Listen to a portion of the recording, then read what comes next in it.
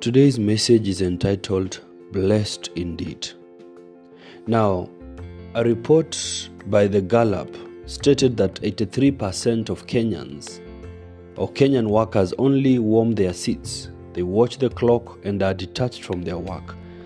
They are only stuck with their employers because prospects of another job are thin.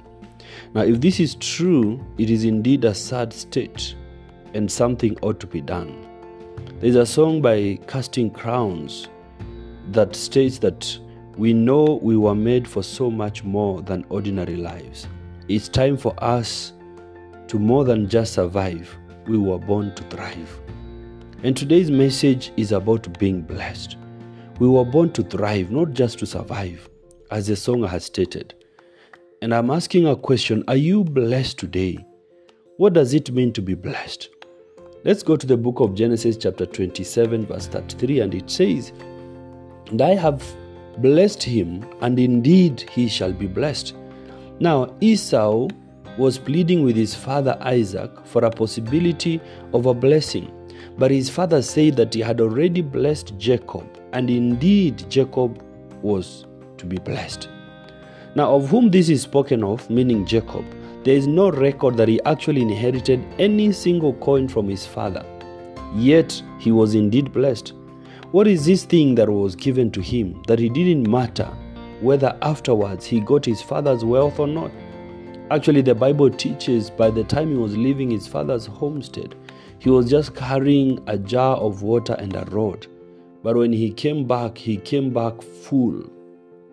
Blessing is much more than material, but the ability to thrive in a fallen world.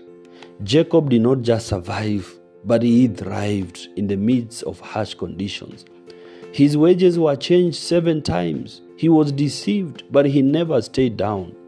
Today, his physical descendants are still thriving in a desert country today. Speaking of Israel, have you heard of Edomites lately?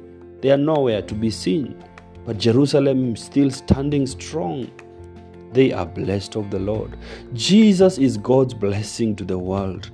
With him you thrive. You don't just survive. You pick up your pieces and make profit of any situation.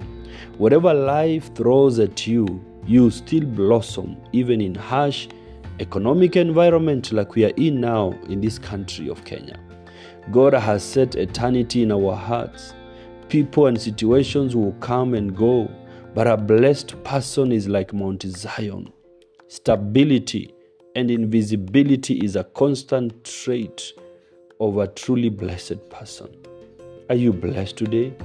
God has blessed us with every spiritual blessing through Jesus Christ.